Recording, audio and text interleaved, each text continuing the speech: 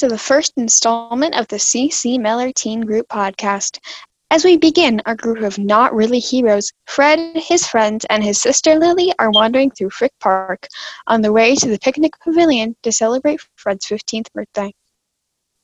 So why exactly was I supposed to come with you, Fred? This is a complete waste of time. Lily, because Mom said... I know what she said, and I'm saying it's stupid. I plan to hang out with my friends, but because of you, I can't. Well, I can't do anything to help that. I don't choose my birthday, Lily. As they were arguing, a mysterious stranger was jogging past and yelled to Fred, "Oh, hey, buddy, happy birthday. Here, catch."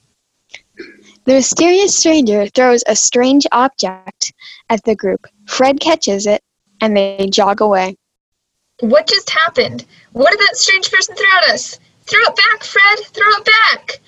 Calm down, Avery. It's not a big deal. Cody, it is a big deal. Does anybody recognize that man? Allison? No. And I think if we see something like that, we're supposed to say something to someone. Guys, it's my birthday, and this doesn't look like a bomb. It looks like a grocery store barcode scanner.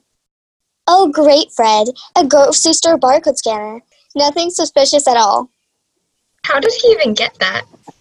Maybe he stole it because he's a kleptomaniac and the impulse was too much. But the guilt overwhelmed him, and now he's trying to get rid of the evidence. Okay. Well, it's mine now.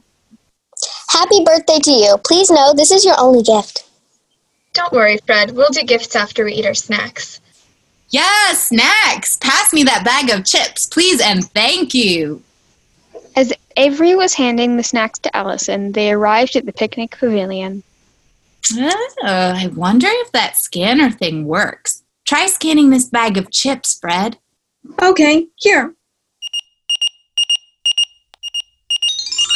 Whoa. What is that? It looks pretty magical, whatever it is. I feel like all these swirling colors are hypnotizing me. I bet it's a magical portal. I'm ready to travel to Narnia.